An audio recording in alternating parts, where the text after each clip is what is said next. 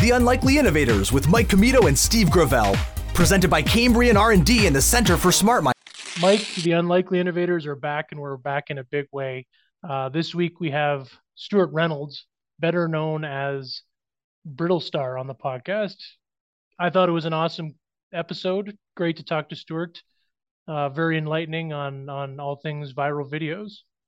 I thought it was great. I wish that we had recorded as soon as the Zoom call started, because what I'll share with the listeners is that Stuart was testing his microphone by singing. And I just thought of how you used to always sing your way into a podcast intro. And I thought, if there was any week for Steve to bring back the singing intro, it would have been this week. But I know that's a lot of pressure to follow Stuart because he has a great voice. And again, as we saw in the background, nice display of guitars. And he certainly walked us through his initial dreams, I think, of being a musician as a youngster to transitioning into his career now, making videos and producing content. So, Mike, I can't just sing for any guest. There has to be something that strikes me in the episode that is relatable.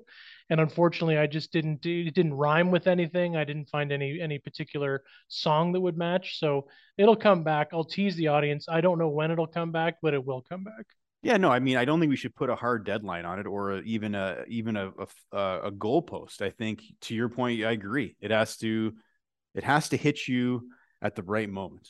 It has to be organic, and it has to be genuine. As Stuart mentioned, it's important that content appears genuine, and it wouldn't be genuine for me to shoehorn content in like that. Now, what I want to say is we're going to quickly get out of the way because we packed a lot into this interview. And I really hope everyone enjoys this as much as we did making it. Here is Stuart Reynolds, Brittlestar. We're back, and we're pleased to be joined by Stuart Reynolds, but you probably know him better as Brittlestar. His comedic and family-friendly videos have been seen more than 600 million times on various platforms. His KFC video campaign was the most popular branded video content in the world on Facebook for the summer of 2017. With a global fan base, an invitation to the White House, speaking engagements all over North America, commentary segments on Global National, a panelist on CTV National News, starring in the DreamWorks TV show Kid vs. Parent with his youngest son, collaborations with celebs such as Ryan Reynolds, Gordon Ramsay, and the Property Brothers, and meet and greets at Playlist Live. Brittlestar is living the social media celebrity dream. Not bad for a dad from the suburbs, and not bad for a guest on the Unlikely Innovators. So, Brittlestar, welcome to the show. Hey, thanks so much for having me. Gosh, I love hearing that introduction. It is a great intro, a great bio. It makes you feel like I've really done some things, which is nice. There's so many times when I think to myself, I don't feel like I've done anything, and I just have to go back and have someone read my bio. I could just pay someone to read my bio every morning. That'd be good. Yeah, I think every day you get out of the bed in the morning, right, to have your bio at the ready, Yeah. It's like a reverse daily affirmation, Yeah, exactly. When I'll just, as a really quick aside here, I remember I was filming in Vancouver, and I was staying at a friend's house, and his mother-in-law came over, and right before it was him and I were working on this thing called Hotel Bellicombe, and right before we left to go to set that day, she gave him and I like these big hugs, and I didn't really know her at all. I was like, I felt great after I got outside into the car, and I was like, God, I want to start every day like that. If I could just get her to read my bio and hug me, that'd be perfect. Yeah. I wish I get a hug every time. Sometimes my wife isn't up when I leave in the morning. I leave a bit early sometimes. And if she read my bio, it would actually probably be way worse than if someone read it professionally. Well, Tanya, if you're listening to this, we need a bio and a hug every morning for Steve. So yeah. Exactly. Yeah. We'll get her on that, Steve. But Stuart, obviously before we get to, the Brittlestar persona, we always like to ask our guests about their career path. And sometimes, we have these guests on, and the show is called The Unlikely Innovators. And in our minds, we think that a lot of our guests have unlikely career paths. But then as they kind of explain to us their journey, it's often not so unlikely. But before you got to, releasing and posting your own videos in 2013, can you maybe talk about your career path and where you were going and what you thought you would do versus where you ended up now? Sure. Yeah. Growing up, I was really involved in music, and I was that was my main focus, was like, I'm going to be a musician of some sort. And I wasn't even a musician. I think I just wanted to be a pop star. That was basically it. I wasn't even focused on the actual skill part of the music. I was like, that sounds super fun. I'd like to do that. And so I really, really focused on that for a very long time until I was about when I was 19. I started writing radio jingles as a way to make money making music, and did that for about 5 years. And and it ran a little successful little business, which was great. And then after that, I moved to the UK, and it was kind of like, oh, I don't know what I'm going to do now. It was sort of, it was sort of different times. I was in my mid-20s, and I decided at the end of my 20s, my wife and I were like, well, let's start our own business. And so we started a business that was kind of essentially like a web development type business, did hosting and all that kind of stuff. And we did that as a sort of way for us to stay home with the kids, so that we were able to, like, when we were planning on having children, it's like, this is a good way for us to set our own hours. So we did that for 10 years. And we had this company that we ran in a couple of different offices around town. And then eventually ran it in our house. We moved out to the suburbs. We had more space. And but right before, and then we actually sort of moved it back to downtown. And then we were hacked. And we were hacked by a 16-year-old in Cairo. And I knew tremendous amounts of information about this young man. He was 16. I knew his home address. I knew everything. I was able to pinpoint a ton of information about this kid. And he just basically had vandalized the front doors, essentially, of everyone's website. But the downside is, of course, when you vandalize the front door of a website, that means people can't get into the business at all. So they don't just have to look past, some sort of phallic graffiti.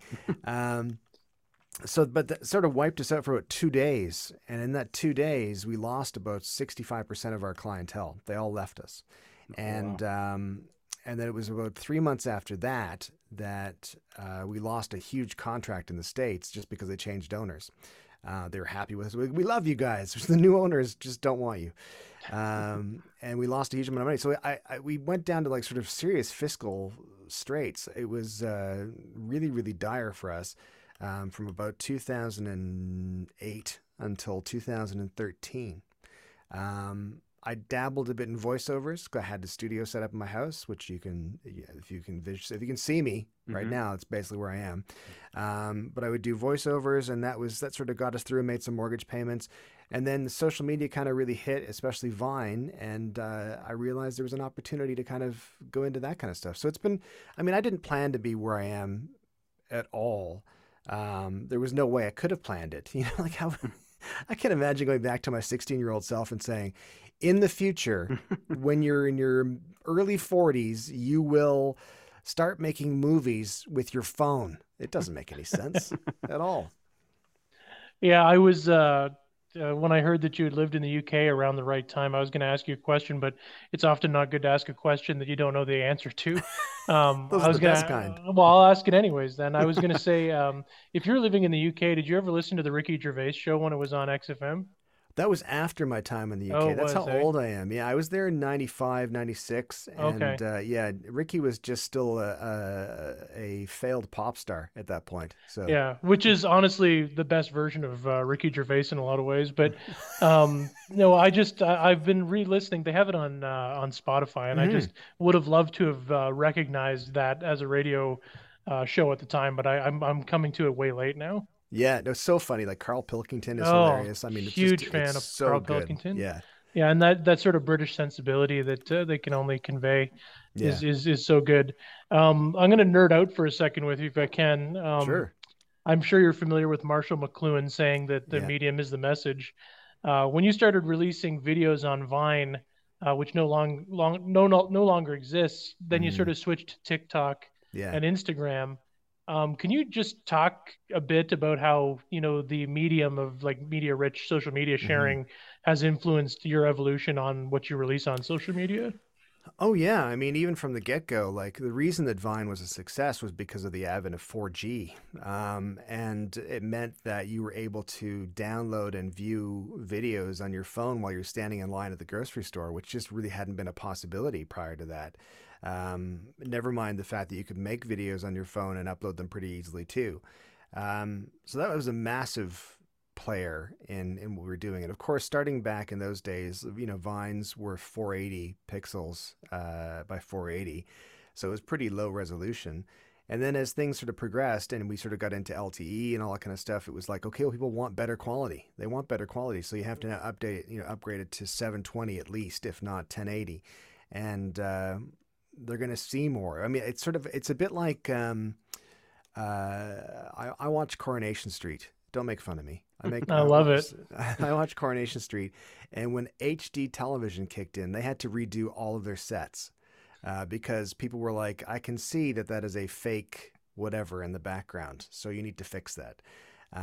So I mean, that kind of things like technology has a massive impact in what I'm doing in the sense that the production quality had to increase with it as well.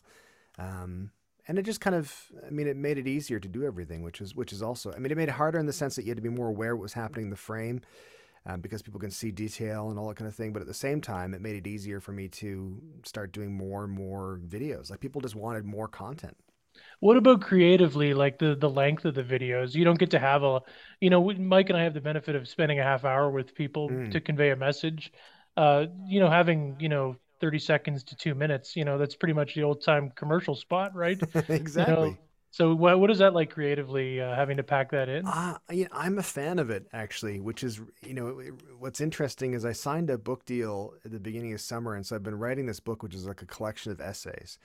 And I was pretty explicit with the publisher and the agency. And I was like, I don't want to like pad this. I want to get to the point right away.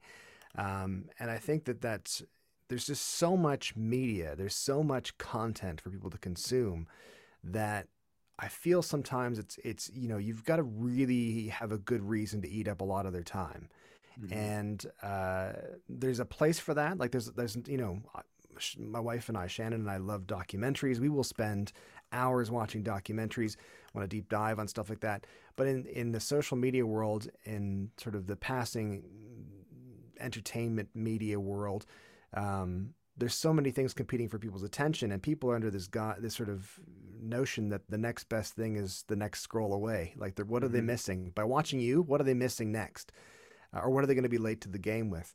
So I'm a fan of that 30 to 60 seconds. I did a video actually today, which isn't out yet, which I was watching my audio recorder clock as I was doing it to sort of give me an idea of roughly how long it was. It came in at about 1 minute 20 seconds. I was like, oh yeah, that's the sweet spot.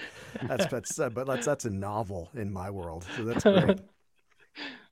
It's funny too because I remember when Twitter had switched from 140 characters to 280. Mm-hmm. I lamented the change because I had felt that I had gotten so, and I mean good in air quotes, but like I thought I'd perfected getting my tweets down to 140 Yeah. characters, and now it threw off like how I put these together. It was going to change everything. It was going to be too long, and then obviously we know that it worked out fine. But in that moment, I was probably one of the few, I guess, hipster Twitter users who were like, no, we need to keep it at Yeah, I 140 was the characters. same. Yeah, I was the same. I enjoyed it. I liked that telegraphic quality that it had. It was Yeah. sort of like, heading to store. It rained. Much Yeah. wetness or something. Really sort of quick. But yeah, I think there's a lot to be said for being succinct and for being and cutting to the chase and kind of and leading to the next, starting a conversation as opposed to, in people's minds at least, as opposed to leading, putting out too much information at one time. Mm-hmm. Absolutely. And, just kind of switching gears to some of your other videos. I know that in the bio that I read, we referenced, the KFC video that obviously the campaign that went viral. So we wanted to ask you that a lot of corporate advertising firms have tried to, engineer their own viral videos, trying to blend social media content with, their own branding and advertising. But you've done a really remarkable job at, I think, doing that and being able to take social media satire, but also kind of give it the quality that I think a lot of these firms are looking for. How have you been able to find that winning formula? And is there any any tricks you've learned along the way that have allowed you to do it in the way that you have?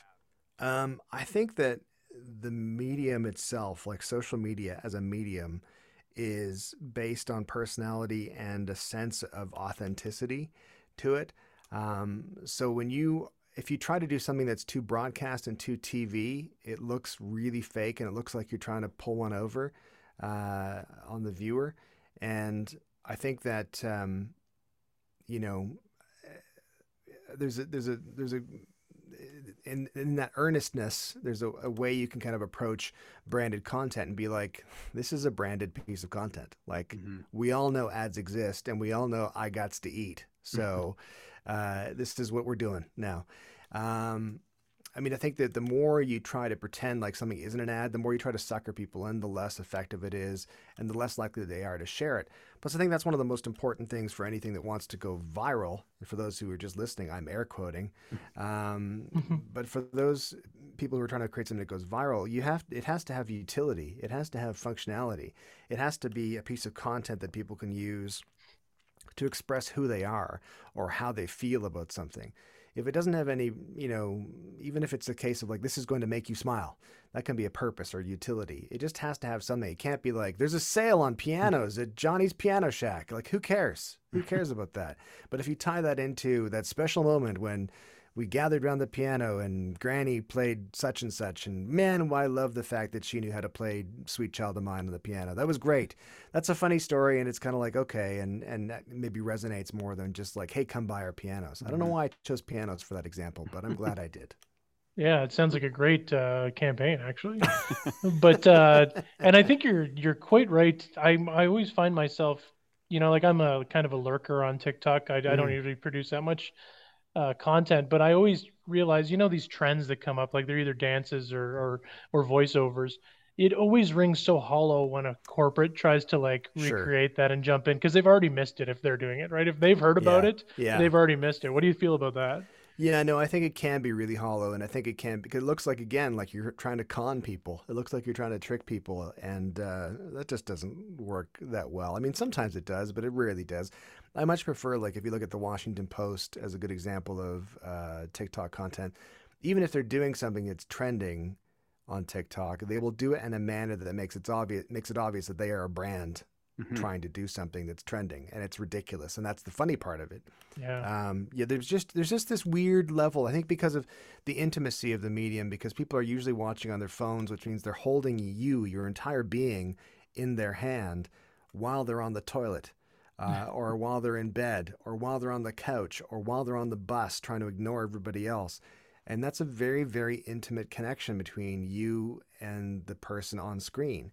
And it becomes that sort of parasocial relationship. And it's really interesting. We were talking about this recently when I was at an event, and people were saying how odd it is when you meet people in real life that you've watched on screen only, but not just your phone. When you see people on television and you see them in real life, it's like, oh wow, they're a celebrity, and it's exciting.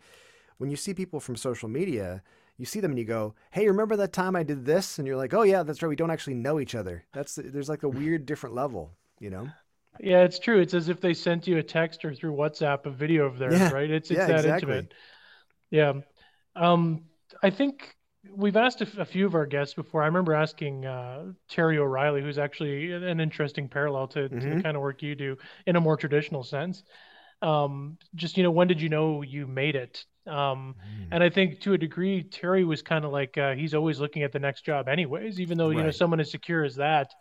Do you feel sort of the same that, you kind of don't really have time to say, I've made it? I mean, you've obviously had some significant stardom, for lack of a better word, with the things that you do.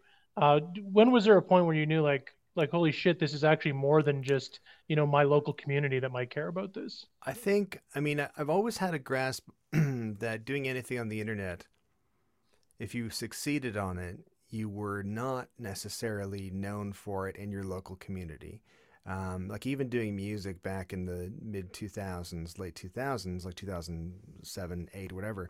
I had success in music, but nobody really in town knew who the hell I was or what I was doing. And in the same way for now doing videos, it's like if someone recognizes me at Sobeys, it's like, well, that's nice. It's rare though as well. But I think that I don't have that notion of like I've made it, because I think that's part of being self-employed. As I think as Jonathan Torrens once said to me, he said, there's as a freelancer, as someone who's self-employed, you have two modes: work and worry. That's it. And that's basically sort of how I operate, which I try not to. I'm really trying not to do that. But you in the same way that Terry said, you're just looking for your next gig, you're looking for your next piece of work. That's kind of where I'm at, where I sort of like, I do something, well, that's really great. What next? And I do that because one of the things that's specific to social media is that it's a nonstop demand for content and a nonstop competition for profile. So if I stop posting for a couple months, I have to work to get those people back. Yeah. And that's not probably the healthiest thing in the world. And there's ways to get around that. You can do, rerun content and all that kind of stuff, which is a good way to get around it when you need those time off or you can't do it or whatever. But it's nonstop and constant. That said, I will say that when I got invited to the White House, that was one of the things that made me go, okay, all right, I think I'm punching above my weight here now. This feels like I've done something outside of my front yard now. I'm hitting, I'm impacting a wider audience than I thought, which was really cool. Imagine being on the guest list for the White House, but then not being let in a bar in your local town, right? That's the, like, to your point about not being known locally, right? That's got to be a weird dichotomy. It is. Well, luckily enough, I spend a lot of money in bars, so they let me in any bar, so it's fun. Fair enough. I was gonna say I had a moment, and I don't have very many viral tweets, but I do kind of dabble in hockey tweets. So occasionally one will pick up some steam. And I remember a few years ago, I had a tweet about, Ariana Grande once, drove the Florida Panthers Zamboni because she got hit by a puck at a game and her parents, won the auction for her to have a ride on the Zamboni. Yeah. It was leading up to the Grammys that year where she was up for a bunch of awards, and it went viral for me. And it was being aggregated in all these other news sites, and my local radio station actually called me because they wanted to talk to me on the air about this tweet. And I just thought it was such a surreal moment that I'm on the local radio talking about a tweet about Ariana Grande. And again, the majority of the people in my community wouldn't know that I exist, let alone that I was tweeting about Ariana Grande. Right. So yeah, it's a weird thing. I mean, I think that because you can impact so many people, for such distances, around the world. And, I think it being recognized for me is one of the weird things because, I remember when we were in Times Square, myself and my family, we were there doing stuff with the Property Brothers, and we were crossing Times Square and someone said, "Oh my God, it's Brittlestar and his family too." It was like, that's weird. Okay, cool. This is cool. So, I mean, it's really, and then at the exact same time, I mean, I could, there's places where I'll go where it's like, no one has any idea what I do. And even when I tell them what I do, they're like, I don't even know what that is. Yeah. Did they think the Property Brothers were your adopted sons when they said that? Exactly. What? That guy looks great for his age. Man, they really got the best of the genes, whoever they got them from. I wanted to ask you this, and again, Steve's a huge Norm Macdonald fan, so he's probably gonna be mad at me for taking this question from him. But Norm always used to joke when he was interviewing people, at the end, he'd be like, "Where do you get your ideas from?" And obviously, I don't want to ask you that because I mean that's it's a deliberately silly question. Yeah, right? no one, there's not a place where you could say. But I mean, the one thing we did want to ask you is that obviously, the need to kind of keep fresh and keep producing content. Can you maybe talk a little bit about what your creative process is like and how you go about it so that you keep staying fresh and up to date with the things that you need to do? Well, that was a very fancy way of saying, where do you get your ideas from? Well, exactly. You can answer it as ridiculously as some of his guests did, You never heard of the Revolution, Mike? No, you never heard? Sorry, it was a reference to Norm Macdonald podcast. But no, I think that one of the things I learned, because I was never really involved in comedy, I sort of considered myself kind of funny when I go out. At least after a couple of drinks, I was pretty funny. And I could tell a story because it was kind of ingrained in my upbringing of the Scottish family. Is kind of like, you got to tell a good story. And I think one of the places I get my ideas from, as it were, would be to think about what's funny to me, and then from there go, wait, is it funny to just me? Or is it funny to everybody else too? And then at the same time, you just kind of got to go for it. I mean, that's one of the great things about creating content now, is that I was a big fan of SCTV growing up, and I get to basically run SCTV, my own SCTV in my house. So, and it doesn't cost me really anything more if I do 10 videos a week or if I do 1 video a week. It's the same price. So I can throw ideas at the wall. I can do stuff and be like, this might be funny. I don't know. I think it is. But there is that sort of pre-filter that goes through my head of what's a funny situation, or what's something that I can comment on, and how can I provide value to that conversation, and how can I not be, too trite about it. Like that's always a big consideration. Is I don't want to punch down, and I also don't want to mock something or make light of something that is more of a serious matter that are like people would be thinking. If I was someone else, I'd be looking at my content going, just shut up. You don't need to comment on this. So those are the filters I have to go through in my head, and then after that, it's kind of like I don't know. Let's just see if this works. I don't know. We'll see. Yeah, it's like when comedians try their stuff out at very small clubs first. Oh yeah. Your club is your head first. Yes. And then if it passes that gate, Yeah. then maybe it'll make it online. Yeah, well, I think so. Sorry, Mike, go ahead. No, go ahead. Finish your I was just going to say that, I have friends who are stand-ups, and I've done a couple of events where they've essentially said, hey, can you just entertain us for 20 minutes? I'm like, I am not a stand-up comedian, but I will try, I guess. And it's, I think doing it on the internet is much easier, even though you're opening yourself up to abuse from all over the world. You just, who cares? Those guys are just losers on the internet like me. Well, so one of the things I wanted to follow up with was because, I do some writing on the side. So obviously it's not like producing and creating videos, but it's still the creative process that goes into that. And I think when I first started to do writing a little more seriously, I always thought that writing only took place like when I was in front of my computer on my keyboard. But the more that I've done it, the more I've realized that you're writing all the time. Like when I'm doing dishes, like the ideas are flowing. And then when I actually sit down on the computer, I already have something to kind of go with. Or if I'm out for a walk with my kids, an idea might spring up, and then you're writing in your head. And then when you sit down, it kind of comes out. Do you have that same kind of process when it comes to the videos, or are they coming from anywhere and then you just kind of sit down and stream it? Yeah, I'm trying to be more regimented about what I'm doing now. This is new, and this is basically because of the book thing. Because I need to write every day for the book if I want to make my deadline now. We're into that crunch period now. We've gone through the summer of, it doesn't matter. I'll get it done by then. It's fine. Don't worry about it. And now it's like, crap. I have to actually get this done. So I'm trying to be more regimented about what I'm doing. But I think even saying that, like this morning, I just woke up, and while I was having my breakfast, I was like, oh, this would be a good idea. And then I read someone's tweet online. I was like, oh, okay, they talk about it too. Okay, good. All right. Or this is an issue that's out there. And then I wrote the script, and the script was kind of written this morning. And then I thought, well, I have to go actually write for the book. And then once I'm done writing for the book, I'll film this video, which I did. It's really hard though, because there's nothing worse than kind of like sitting down in front of your computer and being like, right, do something funny. And it's like, I don't know. And you do get, just much the same to you as you, and I'm sure a lot of people, I get much more inspired when I'm doing menial tasks or out walking or in the shower or, like I said, like menial tasks, like mowing the lawn, great spot. Mow the lawn, you get nice and vibrated. It's good. And you're like, the brain's going. Or if I go on the treadmill, like those are also places where my mind kind of goes around and kind of opens up a little bit. It's like, oh yeah, that'd be a good idea.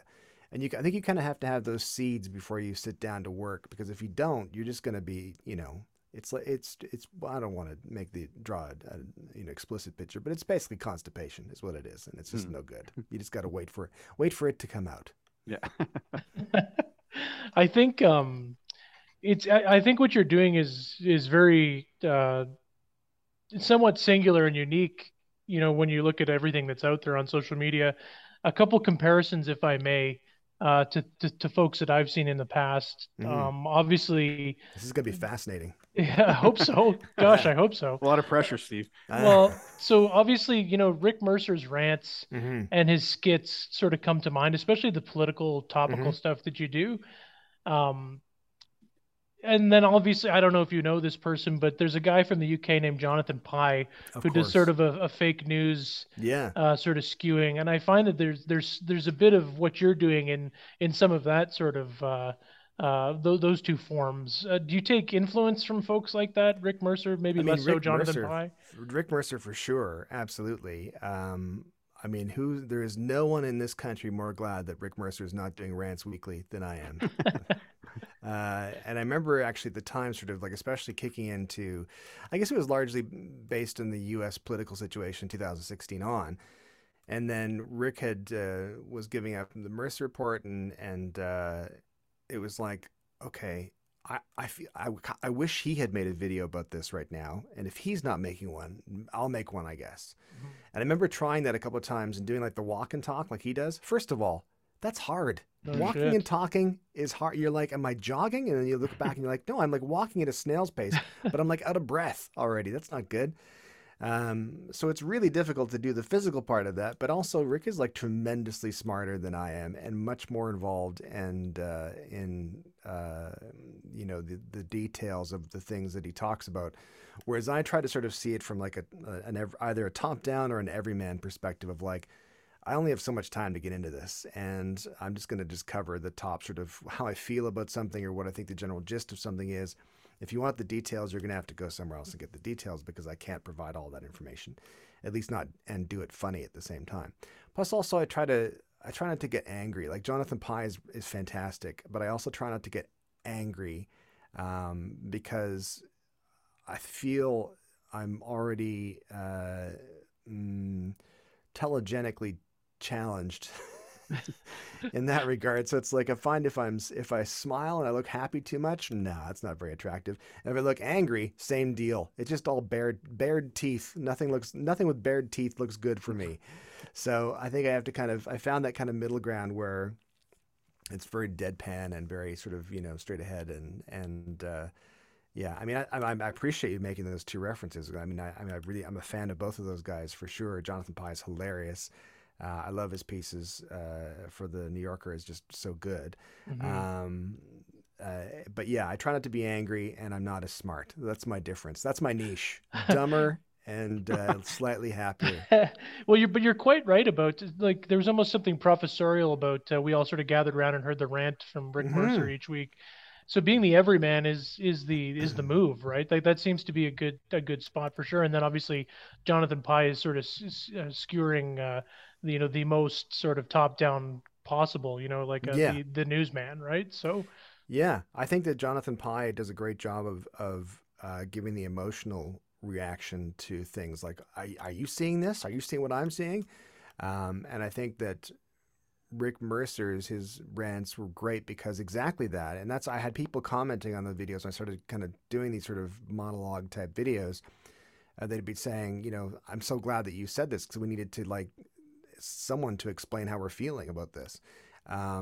And I think there's a real need. I think when you think back to those Mercer rants, there was like, exactly as you said, you would have that weekly thing of somebody who was also Canadian talking about a Canadian thing going, okay, this is what happened. And yeah, you're right. This means this, or this does suck, or whatever. And that was really, really therapeutic for people. So, I mean, that's that utility and function again with social media content posting, where you kind of have to provide value because you're asking a tremendous amount for people to not scroll to the next thing. Like, because it could be the most amazing video right after yours, and you're wasting their time. So, Stuart, to switch gears a bit, I'm a father of two girls, and so I'd be remiss, if I didn't ask the internet's favorite dad a question about parenting. So I wanted to ask you, for all the listeners and viewers out there, what would be the best piece of dad or parenting advice, that you could share, over your years of being a father and a parent? Wow, just in general? Sure, however you want to take it. I say, in general, listen. Listen to your kids, and keep that dialogue open. Yeah, I think it's, I used to watch Three's Company, the TV show growing up. And it dawned on me, even back then, I was like, you know what? I think every episode's based on miscommunication. Because this is a bigger issue than we think it is. And then, of course, if you watch Coronation Street now, you'll find it's much the same. Someone leaves their phone at home and something tragic happens. And then, it's miscommunication. No one knows what's going on. It's a communication issue. So I think it's cliched, and I think it's maybe, oversaid sometimes, but it's so true. I think if you can maintain any dialogue with your kids, you should do it. You should be as open as possible. One of the things the pandemic did for us as a family, my kids are essentially grown now. They're 20 and 23. But of course, at the beginning of the pandemic, they were, 18 and 21. One of the things, which is really funny, is that we've never been really strict about profanity in our house. Like, it's kind of like if it happens, it happens. It doesn't really matter. You try not to because you want to. I mean, I've always I've grown up with the notion that you should be able to find a better word to more accurately describe what you're feeling than just the F-bomb. But sometimes the F-bomb is like the perfect word. That is like, it's onomatopoeic, it's everything. And that's why it's existed for so long. And we kind of just dropped all of the profanity concerns whatsoever as we went into the pandemic. And it freed us up to have conversations we would have never had before. And they were a little startling. They were a little bit, whatever. But man, it made a massive difference in the sense that both of our kids have said to us, I'm so glad we can talk about this. It's like, man, I'm really glad we can talk about this too. Because I can't imagine if you weren't talking. Like, I think back to when I was growing up. I was like, what did I do? I just didn't talk about this stuff with my folks. And look how I turned out. So we want them to be better than that.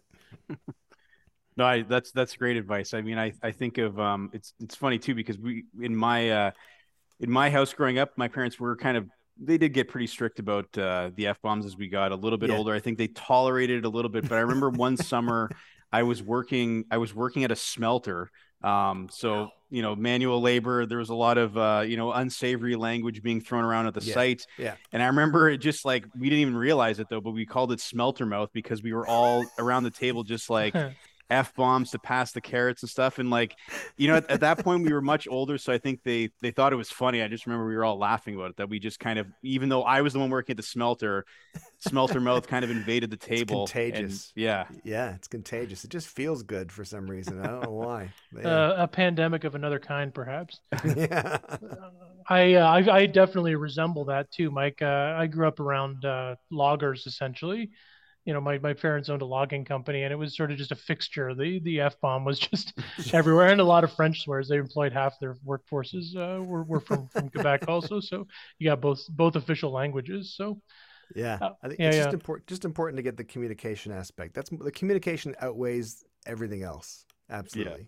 There's a lot of misunderstandings. Yeah, like because my daughters are 6 and 2, and so we have a communication problem in the sense that like the youngest one can't always communicate what is the issue, right? But you just have to like put a little extra effort to try to get her to repeat it, and eventually you might arrive at what the problem is and then kind of address it. But yeah, I feel like as they get older, that'll be easier. But it's at those early ages where there's a communication barrier just by virtue of the fact that they can't express their thoughts just yet. But yeah, for sure. It goes a long way. As an aside, there's a fantastic series. The guy whose mom gave me a hug, or his mother-in-law gave me a hug, his name Matt Clark, and him and David Milchard did a number of seasons of a show called Convos with My 2-year-old. And if for anyone who has kids, man, it is exactly what you're saying. It's that he literally he transcribed conversations he would have with his 2-year-old daughter, and then he'd have that script acted out by him and his friend David, like a fully grown man who would be awesome. his daughter. And it's absolutely hilarious. And especially as a parent, you're like, this is exactly that communication thing where it's like they're trying to say something, and it's that weird thing I find with parenting as well, is that I think your parents are the first people that treat you as an individual, right or wrongly. Like you see that when you're at the mall or something, you've got parents who are like, bending down to their toddler going, "What are you thinking? Why did you do that? What are you thinking?" And it's like, they're a toddler. They're not thinking at all. So it's hilarious in that regard. It sort of puts a mirror up to that and be like, oh, wow, it is ridiculous how we're talking to our kids sometimes, isn't it? So yeah, watch that if you can. With my 2-year-old. I will definitely check it. I feel like I've heard of that before, but definitely now I could definitely use that. Oh yeah. Yeah. I think you've been incredibly generous with your time so far, Stuart. And I wanted to give you an opportunity to sort of talk about what's next for Brittlestar. I mean, you teased the book a little bit. I don't know if it's too early for that. I'm confident that you'll finish it on time, and that it'll be coming to us all soon. But other than that, where are we going with this phenomenon? Wow. Phenomenon. I'm going to be coming for a hug at some point.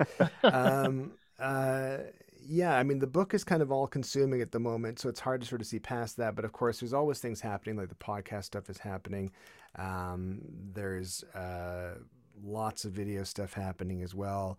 And yeah, I mean, we'll sort of see. It's really weird because I've been really, really fortunate. I've been doing this for 9 years, and I haven't really been able to chart a course. I haven't been able to look ahead and say what's going to happen in a year, because it's like things could change. I think a really good example is that is starting out on Vine and getting 1.2 million followers, and then just that Vine platform closing, and it's like, well, they're just gone now. Those people are just gone. So I sort of, it's kind of getting up each day and kind of making small plans and going, well, let's see how it goes. We'll see what happens next, because there's no way you can guarantee anything. So I'll just take what I get and be happy with it. Right on. And I think when can we expect that the book, if and when it does come out? Yeah, it'll be out next year. So 2023, it'll be out. I do have a manuscript deadline of December the 1st. It's called Welcome to the Stupid Apocalypse, a survival guide for the Dumageddon. And it's already good. It's a book of essays on a variety of topics, from politics to family to technology to social media to everything, and being Canadian and American and all that kind of thing. And it's been really fun, but I am reminded, as I think of the deadline, of the Douglas Adams quote of the, I love deadlines, especially the whooshing sound they make as they go past. So I'm hoping they think that's funny too. Yeah. You should write that, right? So yeah. Yeah. No, that's great. Hey, thanks for spending a half an hour with us. We really appreciate it. It was great to unpack some of this and to talk to you and to meet you. And I'm sure our listeners will also appreciate the time you spent with us. Thank you so much for having me. It was a riot. Thanks, guys. Thanks. Yeah, thanks, Stuart. Appreciate it. Good luck with the rest of the book. Thanks so much. We'll be waiting for it. Well, Steve, we're back. That was a great interview with Stuart. I learned a lot of things. Again, I think I'm definitely also going to make sure to take his advice and check out that series of conversations with my 2-year-old. But beyond that, I just, it was great to kind of go down, I think a lot of these touch points in Canadian cultural history that we kind of touched on today. I mean, you were able to mention Marshall McLuhan, which I think all of our history professors at Laurentian University would applaud you for, and it landed, which was great. Yeah. And I think I love that moment where you were preparing to offer a comparison of some people that may or may not have influenced him. And there was this, like, I think this moment where we were both saying, like, he was like, I'm curious to see where this goes. But you stuck the landing because, Jonathan Pye and Rick Mercer were certainly, I think, two people that he was influenced by, and certainly. Well, and thank God we would have had a lot of editing to do if it didn't, right? No, but I mean, I think the more, when he started talking about how he knows about the Norm Macdonald podcast, I figured we were in the same vein, so I felt a bit more safe. But a bit of terror did wash over me for a moment, but I kept my head up. I mean, we don't talk about the terror, but like, I think that is for every podcast. So there's always a little bit of terror that goes into every question that you're about to ask somebody, hoping that, is this going to land? Will this be received the way that I think it is in my mind? Is my mouth going to say the words that my brain says and have this come out eloquently? Or am I going to jumble through this question and just have it, land flat? But again, I think you did a great job, and it was he was just great with all of his answers, and I think sharing his time with us today. The one thing, I wanted to bring up in that, in the call with him that I didn't, because I think the moment had passed, but it's funny when, he was talking about Vine and the evolution of Vine and how it kind of corresponded with the development of 4G and how you were enabled to do more of these videos on your phone. There was a period where, like, I definitely had Vine, but a good buddy of mine who we don't see that often, him and his wife, when they would come to town, we would go on YouTube and just like watch like 30-minute long, like, best of Vine compilations for that month. Right. And it would drive our wives crazy because they hated those videos. But that's honestly how we would obviously crack a few beers and see where the night took us. And then it'd be like another Vine. And you would just watch 38 minutes of the best Vines of like March of, 2014 or whenever we were watching these. Right. But yeah, and I always wondered, like, all that earned media you got and those earned followers, like, if Twitter just goes like belly up tomorrow, it's not like you can leave your calling card and say, now follow me on TikTok. Like, when you lose those followers, they're gone. There's no platform anymore, right? Yeah, I mean, I feel like it's one of those weird things where, like, most people I don't think would care, or they would think you're weird for worrying about it. But it's like, it's one of those things where, as much as, like, obviously you can't take your follower account with you, and it's not the thing that your family's going to remember or even talk Right, about after you pass on, but it's like, there is a lot of, like, work that goes into cultivating that audience and bringing it up. And so if Twitter crashed tomorrow, again, I certainly don't have anywhere near the follower count that Stuart does, but, like, it would be like a loss of like 10 years worth of work to get up to that point. Right. And I mean, you would eventually just get over it and move on with your life, but it just, yeah, there's a lot of sweat equity that goes into doing that, right? I think that's underappreciated, but nevertheless, if it happens, it happens. We'll always have the podcast. Yeah, we will, and it'll be a document that will live for time immemorial. Live in infamy. Yeah, another history quote. No, but it was a great episode. Always happy to have guests that understand ping pong as well. And what I mean by that is we've been very lucky to have guests that when you say something, even if you brutalize the question, they'll give it back to you at least. You know, it's not someone who just says, no, I've never thought about that. And then it sort of dies there. They understand that this is much like an improv, you should be saying yes and instead of no. Well, I think our podcast would have been we would have had to close the doors if we didn't have the guests that were willing to do that, because I think you and I we trade in brutalizing questions week after week sometimes. But again, I think our guests elevate us all the time. I think, to Stuart's point in the conversation, I forget exactly what he said, so there's no point in me trying to reference it. But why bring it up then, right? That's why like you and I think live in the world of like dumber and happier, and our smart guests allow us to have the conversations we have and bring these to you week after week. Well, I couldn't imagine finding dumber people to have on our podcast, so I think we'll always be punching up. That's a really good point. So I mean, at the risk of making our audience dumber, I say we wrap this up. I couldn't agree more. So again, thank you to Stuart, aka Brittlestar, for joining us this week. Thank you for listening and watching. We will see you next week for another episode of The Unlikely Innovators. Take care. Bye. The Unlikely Innovators with Mike Comito and Steve Gravel, presented by Cambrian R&D and the Center for Smart Mining.